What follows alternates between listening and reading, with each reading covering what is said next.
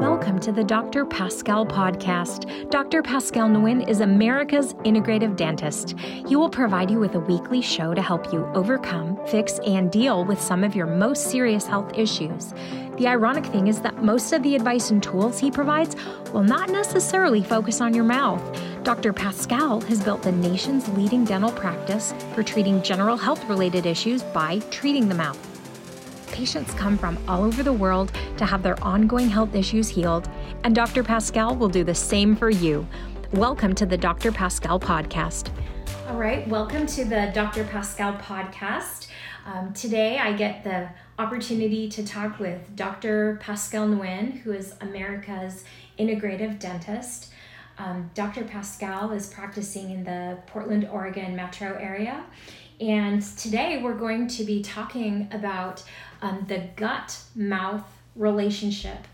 And Dr. Pascal has, you have experience with patients who've come in and you've been able to help them learn about their, issues that they're having in their mouth. But you've taken a step further and connected that to their gut. So today we want to learn a little more about this. So first of all, what can you tell us how the gut and the mouth are two separate areas on the body? How or why are they connected? Right.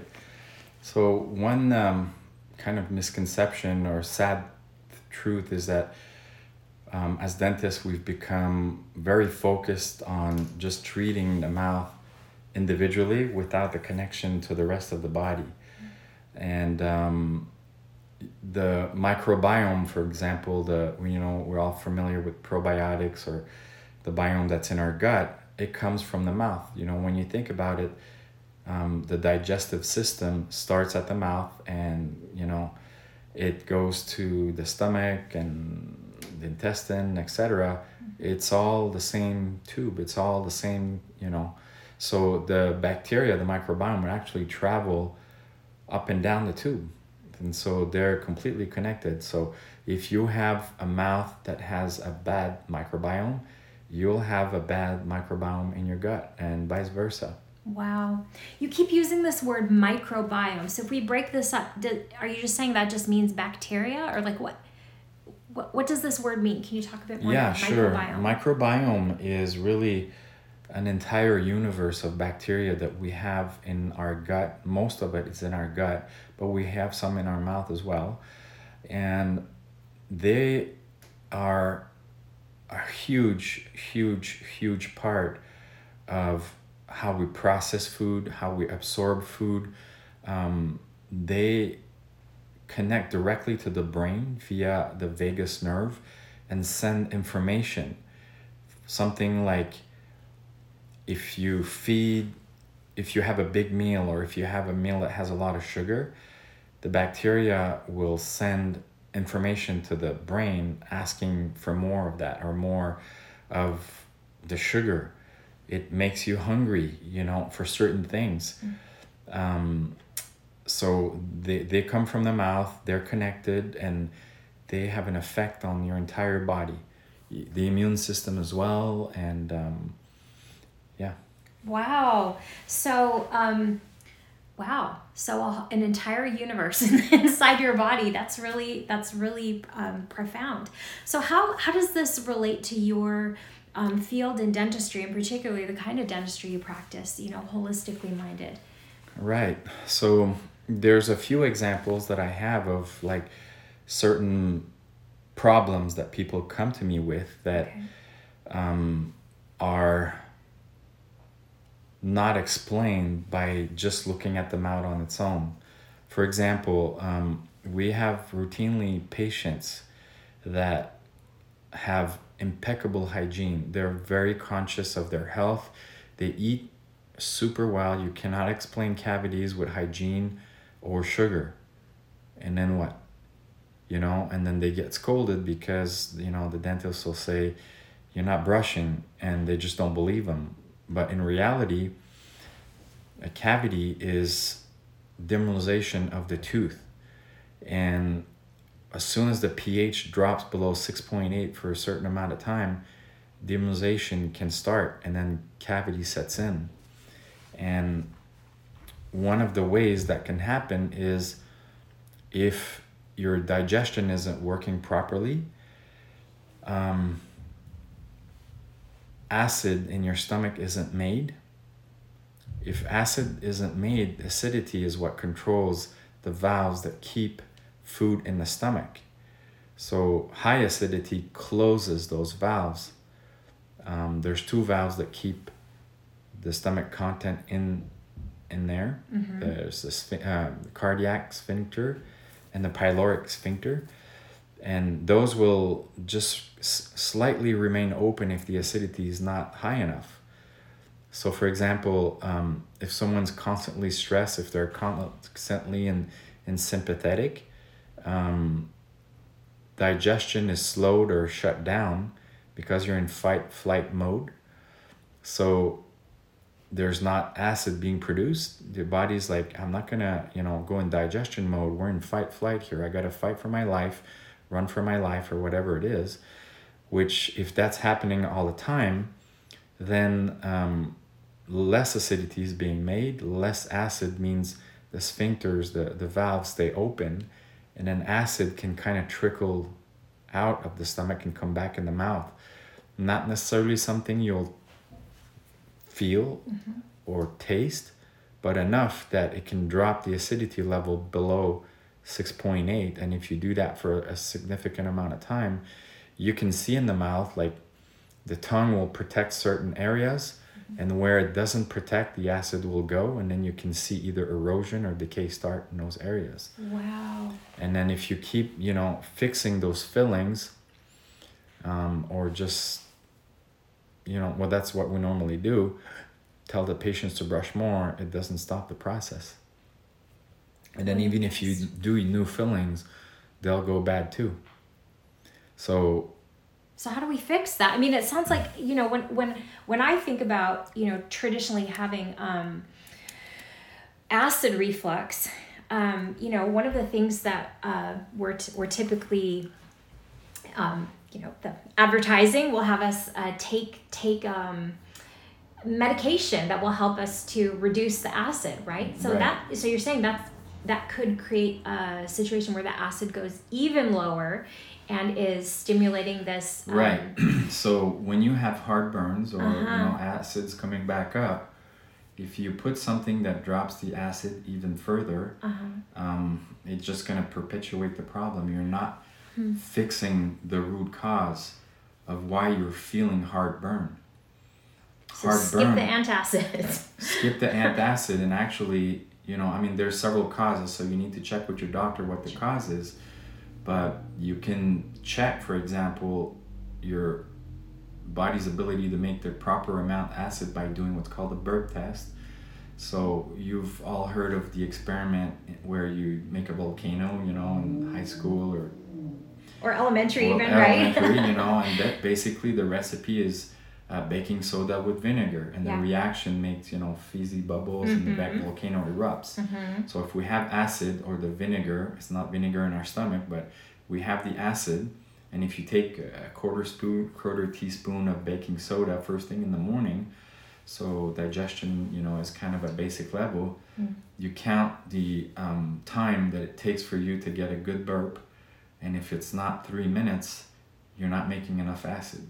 Wow. So that gives you a hint that the digestion isn't working properly. What you do then, of course you have to see your doctor and figure out why it's not functioning properly. But typically, if it's just because you're in a sympathetic overdrive, always in a stress mode, sometimes you can actually take acid tablet, hydrochloric acid tablet. Those are sold over the counter.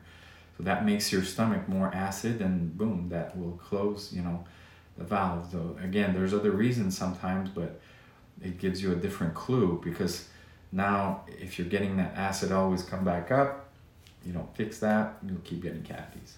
And it changes the environment too, because the acid, will kill bacteria and change the microbiome in your mouth. Thank you for sharing that, doctor. That's really, that's something that I haven't typically heard before, right? The connection between stomach acid and cavities. Yes. All right. So so you've talked about the microbiome, and I wonder, do you have any other patients that you could talk about, or experiences with patients who have been experiencing something going on in their mouth, and you've been able to make that connection that it probably had something to do with the gut? Right. So there's also another type of infection in the mouth that we call the gum disease, periodontal disease. That is also connected to the gut, because the gut, of course, has the same. It communicates via the microbiome that can come back and forth. But again, we have patients that come with gum disease, and they have perfect hygiene. Yet we see that the degeneration keeps going and going. And typically the solution for that, so patients will come and they can either have some pain there, but a lot of times the frustration is that they're doing everything perfect, and then they still get scolded by their dentist because the condition is progressing, and yet they're taking all the precautions that are going on. So gum disease is a very good example of that as well. And what we would do for that is typically we would check which kind of bacteria are involved. And how do you do that? Can you just look in the mouth and sort of assess, or? No, we would do a DNA test where we'd take a saliva sample and get all the species found and how much of them there are. We're interested in species that cause gum disease and the species that protect against gum disease. So we can find that out, and then we can tailor a solution for that, which would not just be, the cleaning and scaling, kind of scraping the teeth. It would be like, if there's a lot of really bad bacteria, we would probably have some kind of antibiotic. We don't like to use antibiotic, but when the situation is necessary, then it's a good intervention. We just want to be careful because, again, it affects the gut, but sometimes it's so bad that's the only thing that would help. But oftentimes we'll prescribe some home care because these problems happen every day. Even if you get a super great cleaning at the dentist, it's once, maybe every 3 months at most. But as soon as the patient goes back home, those bacteria come back. So our approach is not to wipe everything. We're not trying to, kind of nuke or napalm the entire microbiome in the mouth. We're trying to eliminate the bad ones. And typically the bad ones do not like oxygen. So we have therapies where you can have high oxygen concentration in the areas that are problematic, and that doesn't kill the good bacteria, it just kills the good ones. And then we'll work on re-inoculating the mouth with the good bacteria. So we're constantly pushing out the bad guys and bringing in good guys, and it's more a battle of that rather than taking everything out. Okay. So if a patient, if you decide a patient needs to have this, you're talking about like oxygen therapy. So what does a patient do? Is this home cared, or are they coming into the office for this for a period of time? Right. So it depends on the severity, but for sure when they need to come, because there are some things only professionals can take out. And when they do come, we have the patients rinse with high oxygen water. We use ozone in our office for that. We'll frequently use a laser because the laser will send one wave of energy to disinfect in the areas directly where it is. And also will stimulate the gum so it can start healing, and it can promote what's called reattachment of the gum to the bone and reduce the pockets. And home care is a really, really big deal.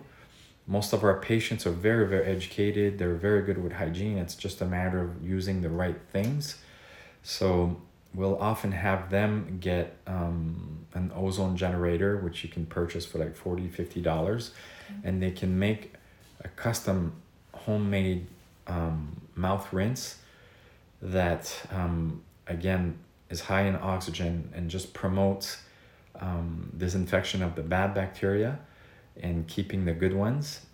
We'll have them gargle, rinse their mouth with a special probiotic that has a formula that just has all the good ones, and reinoculate the mouth as soon as we disinfected it with the good ones. And then we'll often supplement with some vitamin D, omegas and things that like promote health of the gum to reinforce from the inside out as well. Wow. Thank you for sharing that, doctor. You've talked a lot about rinsing with the mouth. So I just as a side note, so what about a commercial mouth rinse? Like typically we see advertised to swish with the mouth rinse to get rid of help with bad breath or help with bacteria in the mouth. So would this be recommended for a patient? Not by me. Okay, sure. So why not? A couple of things. First of all, most of them has fluoride. Fluoride is just not bad, not good. It's goes to the nerve. It's a neurotoxin. You don't want to use that. Second, those are just killing everything. They're not like selective to what they reduce. So when you gargle with that, you'll just kill the good and the bad ones. And if you're not reinoculating too, most of the time the bad ones will just start reflourishing instead. There's actually a study that showed we have in our mouth bacteria that help produce nitric oxide. They're good ones. And when you use a regular mouth rinse, it kills those. And nitric oxide promotes peripheral vascular circulation. So they took healthy college students and they had a group with no mouth rinse and a group with mouth rinse, and they just followed their blood pressure for 2 weeks, and only changing mouth rinse, commercial mouth rinse, increased blood pressure after 2 weeks. All right. So I don't recommend it. So you don't recommend. All right. Well, thank you for that. That's I will take note of this. Stay away from commercial mouth rinse. All right. So so here we're looking at you've talked about gum disease, you've talked about cavities. I'm wondering, sometimes patients come into the office, and have work done, and you've talked about like bite adjustments for them. Would the bacteria have anything to do with the jaw positioning or with a bite? I mean, is there anything connected there? Yeah. So a big component, like we talked a bit earlier about the sympathetic, it's a part of our autonomic system, which is the system that controls automatically some of the functions of the body going on. And there's two sides to that. One side is the sympathetic, which is fight, flight. You're ready, your pupils dilate, the blood is diverted to muscles so you can run and fight and survive. When you're survival mode, it's not digestion mode. It's not rebuilding. It's not detoxing and all these regular daily functions, which is the parasympathetic. So there are conditions where there are stressors coming from the mouth which increase sympathetic, which could lead to sympathetic overdrive. But when your bite is off, it's a stressor. You bite more, there's nerves in your teeth, there's nerves that goes to the jaw and go back to the brain. And when those are constantly stimulated, it fires off the sympathetic nervous system. And so a constant clenching or from a bite that is off can put you in a stress mode that's very similar to you seeing a tiger and being scared all the time, which, you know, will affect your digestion and can lead to congestion, you know, like when it's not working properly. It could do what we talked about earlier, where you get a little bit of acid reflux. But another example of those valves not closing and the leakage kind of causing problems is SIBO. What does SIBO? Sorry, go ahead. Yeah, SIBO is basically small intestine bacterial overgrowth, which is the bacteria leaking from one part of the intestine to another part, the colon, and that is just causing growth of bacteria that shouldn't be in that area. And a lot of people suffer from this, and it's a condition that's like difficult to treat. But you can trace part of its origin in the digestion not working properly, parasympathetic not, you know, being functioning properly because you're in sympathetic overdrive. And that can come, or part of it can come from a clenching issue. So we had a patient who came to us because one of the things she was complaining about is she had a metallic taste.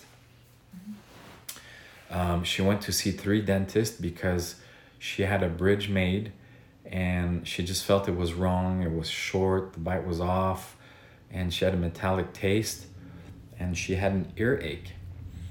And when you look at the work, you know, as a dentist goes, like we call them the margin, how the crown fits to the teeth, it was perfect. Cosmetically, it looked really good, although the teeth did look short. And when you made the patient bite, you know, it seemed like everything was equal. But really, the teeth were short, and it's just that on that side, the bite kind of collapsed, and it was causing more pressure on her joint here, which is why she had, like, you know, kind of ear pain. So we removed the bridge using a safe method, because there's a lot of times there's cadmium and other, like, not very good metals in those, you know, metal bridges. And then we adjusted her bite so that the bite was correct for her joints. And then, you know, she came back after a few months and she was crying because first it worked. She felt the bite was correct. She didn't have any more ear pain. She didn't have that metal taste anymore. But mostly, like, she was fighting so much with even her family about, you know, what was going on. And everybody would say, you know, not you're crazy, but, like, we don't believe you, essentially, you know, like, and she was vindicated, you know, like, it's, yes, there was something wrong and now it's fixed. See, I told you, type of thing, you know. They were telling her it was all in her head. Yeah. And very literally, it was in her head. Correct. Right? Yes, it was.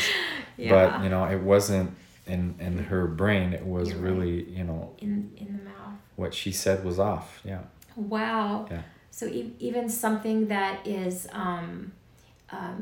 like having to do with the bite of the teeth can impact the mouth-gut connection. Correct. Yeah. Some other examples of these kinds of connections are jawbone infections or root canals that are failing. So how do you get a jawbone infection? I mean, like, I'm feeling my jaw right now and I don't feel anything. And how would someone know they have a jawbone infection? Yeah. Well, how you can get them is there's 2 major ways. The first one is when a tooth is extracted, the tooth root is attached to the bone inside the jawbone by little elastics we call ligaments. So immunologically, like, your body recognizes those little elastics as your own, so it won't attack it. It's, you know, so when you take a tooth out, those are supposed to be cleaned, so removed, scraped off, brushed off, you know, disinfected. And if they're not completely, that's not completely done, the mouth is not a sterile environment. The bacteria from the mouth will go back in there, and your body may or may not clean it.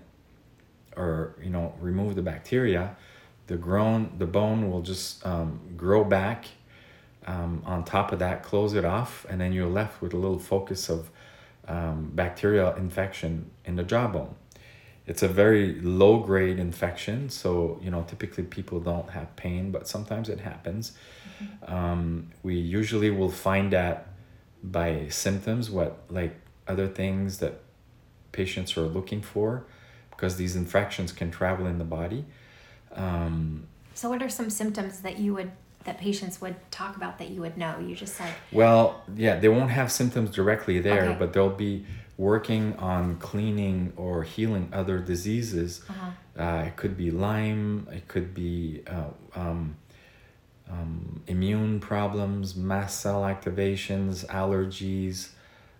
Sometimes it's headaches, low energy, and we get a lot of patients that have looked at, they've gone through regular doctors, then naturopaths and chiropractors, and tried all kinds of things, and they come to the conclusion that until those are cleaned off, the rest of the things won't heal. So I look on the x-ray. I have an x-ray that's 3D, because regular x-rays won't find that. Sometimes people call those a cone beam or a CT scan. Okay. But essentially we can go in thousands of layers and see very precisely where bone density is low. And if bone density is low, that's not normal. And then we surmise that it's a jawbone infection that people oftentimes are called cavitations. Okay. Another reason that can happen, so we talked about teeth being extracted and the socket not being cleaned properly, is that in dentistry we like to use anesthetic that contains adrenaline. So why do we put adrenaline in all these anesthetic? Is because it reduces blood flow. And we want blood flow to be reduced because anesthetic will stay there longer and it'll work a little bit better. But and also it reduces bleeding when we do surgery, so there's less blood flow or coming out. But what does that mean? You're putting adrenaline and reducing blood flow to that area, sometimes for 2, 3, 4 hours. What if I squeezed one of your fingers really tight and it becomes blue because there's no blood flow for 2, 3, 4 hours? Do you think your finger would be happy? Probably not. Right. Probably so not. You're kind of making the bone die. And if you do that repeatedly, like when people get work time and time over with that adrenaline time and time over, especially if there's an infection, that can also explain why people have these cavitations or focal of dead bone or infection in the jawbone. Wow. So how in your office, how do you treat the jawbone infection or the cavitation then? Right. So because this is trying to help them restore to health again. Yeah, of course. So essentially, it's a surgery. We have to, reopen. I make a little incision in the gum. We cut a little window in the bone, and then we have a very strict protocol to take out the content. So we want the bulk of the dead kind of bone-ish, and we'll find all kinds of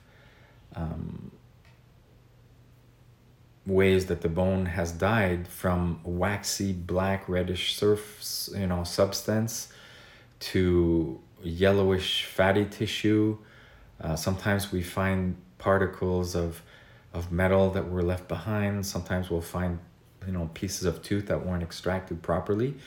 So first we remove everything very thoroughly, and then after that we go into disinfection mode. And so we'll use a laser that sends waves of energy. They're like micro explosions that send wave.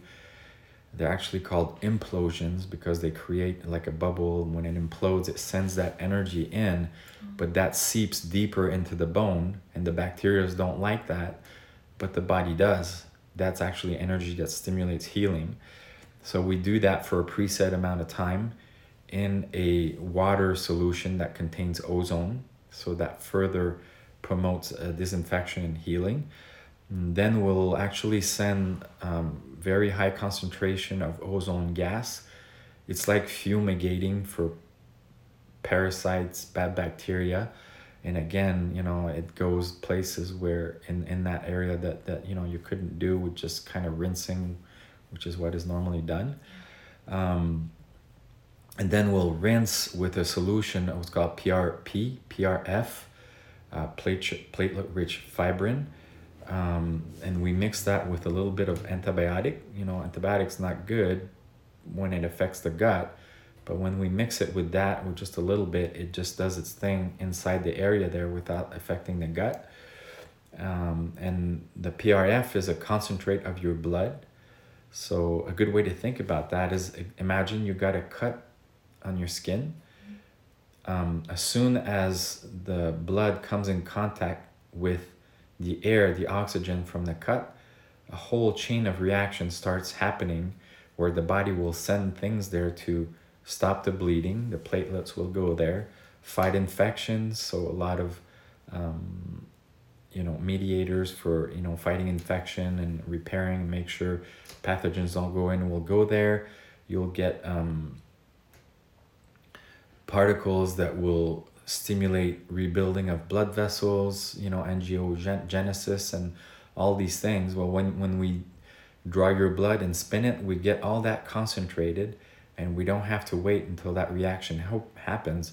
We put that in there in a way that it stays there, and it just speeds up everything and increases healing and reduces risks of infection. And then we close up.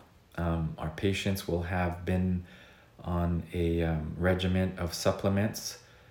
When they come, I like to have them on vitamin C, IV, so that it boosts the immune system, but it also promotes rebuilding of collagen and elastin. And so it's really good for healing. They'll go home and use red light therapy that goes like from the skin to the inside, and also upregulate the cells so they can function better, and function better in that area means better healing.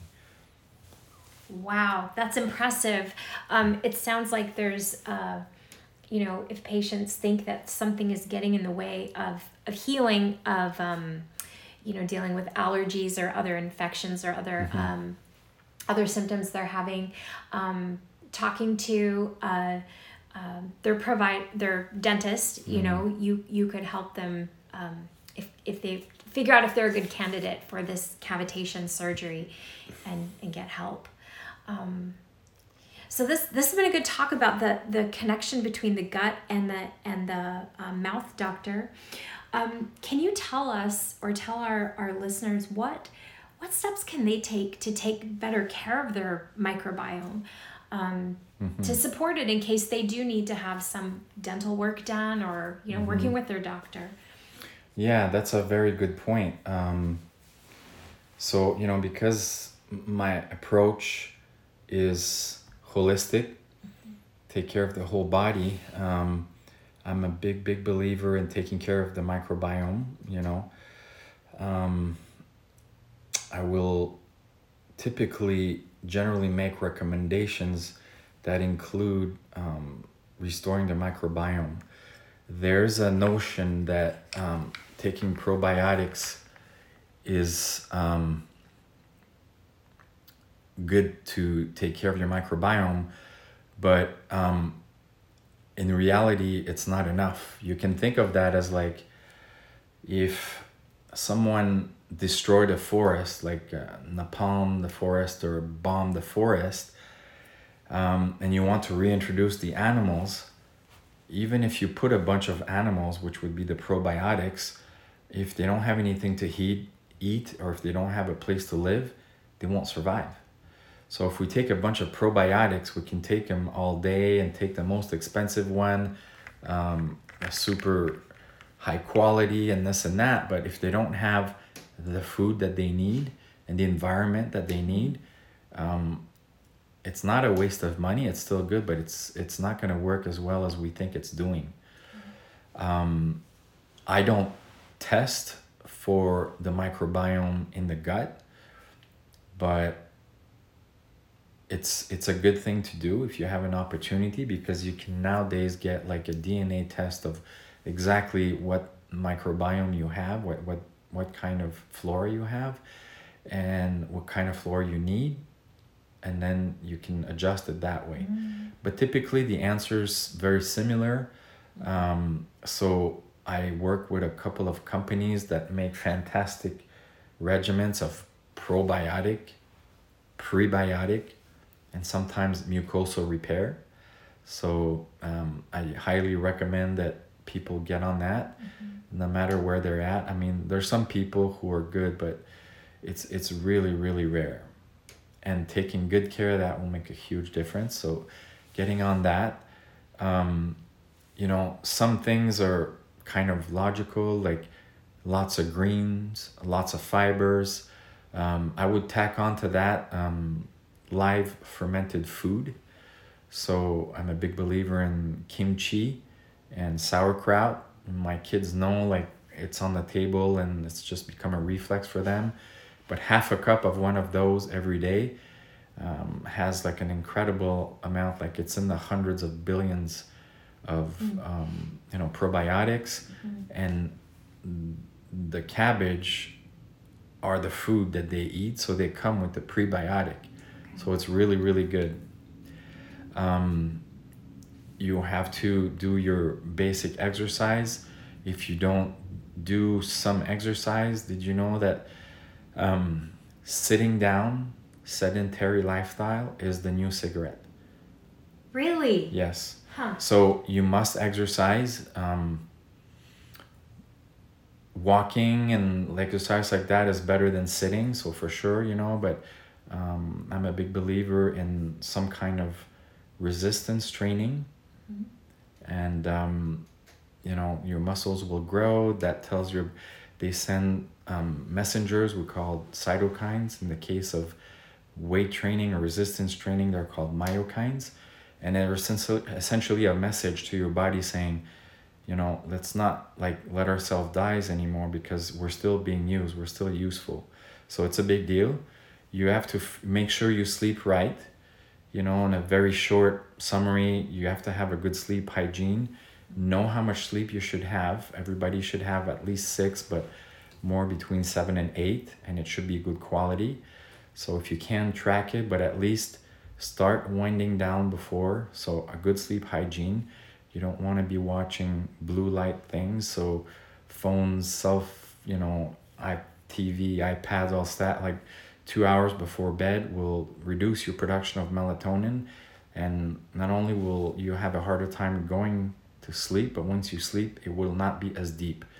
So sleep hygiene is a big deal. Make a big ceremony out of that.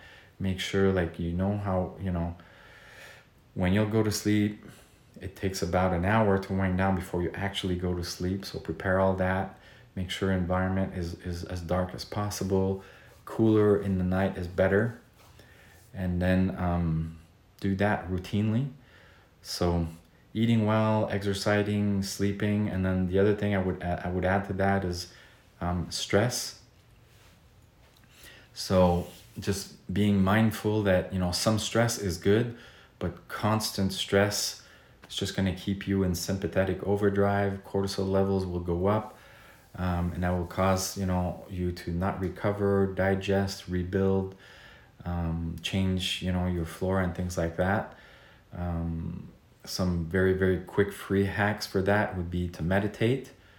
I really like TM meditation, for transcendental meditation, because it calms down the 4 brain waves, where some of the other ones just focus on 1 or 2. Meditation's free. First thing, last thing is really good.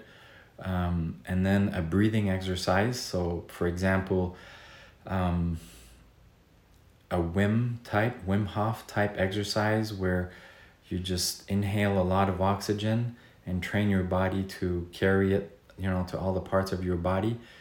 First thing in the morning after meditation will really send that oxygen to a lot of places, and that helps a lot of things heal. So those are like some things you can do to improve like your microbiome, your health in general, and support your microbiome and how it connects. Yeah. Absolutely. That's excellent.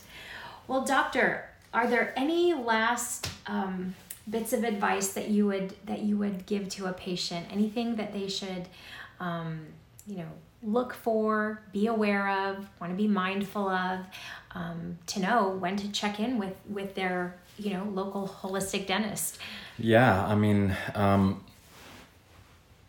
I would say, an exam that can check for all these things is a really big deal, like a dental exam. Definitely there's a connection with your mouth gut, your mouth body, and vice versa. And, if you don't figure those out, you'll, keep dealing with the symptoms. And there's some of us who can, find those things and treat the mouth and the patient as a whole person, not just like teeth that you have to drill and fill. Excellent. Well, thank you for sharing your information today about the gut-mouth connection. And I know that you do have patients who come from all over. And so if someone listening, isn't sure where to turn or where to find help, I know that they can reach out to you. Come and visit, and you would be able to help them understand their microbiome and their mouth-body connection. So thanks for listening to the Dr. Pascal podcast today, and we look forward to talking with you next time. Thank you, Melinda.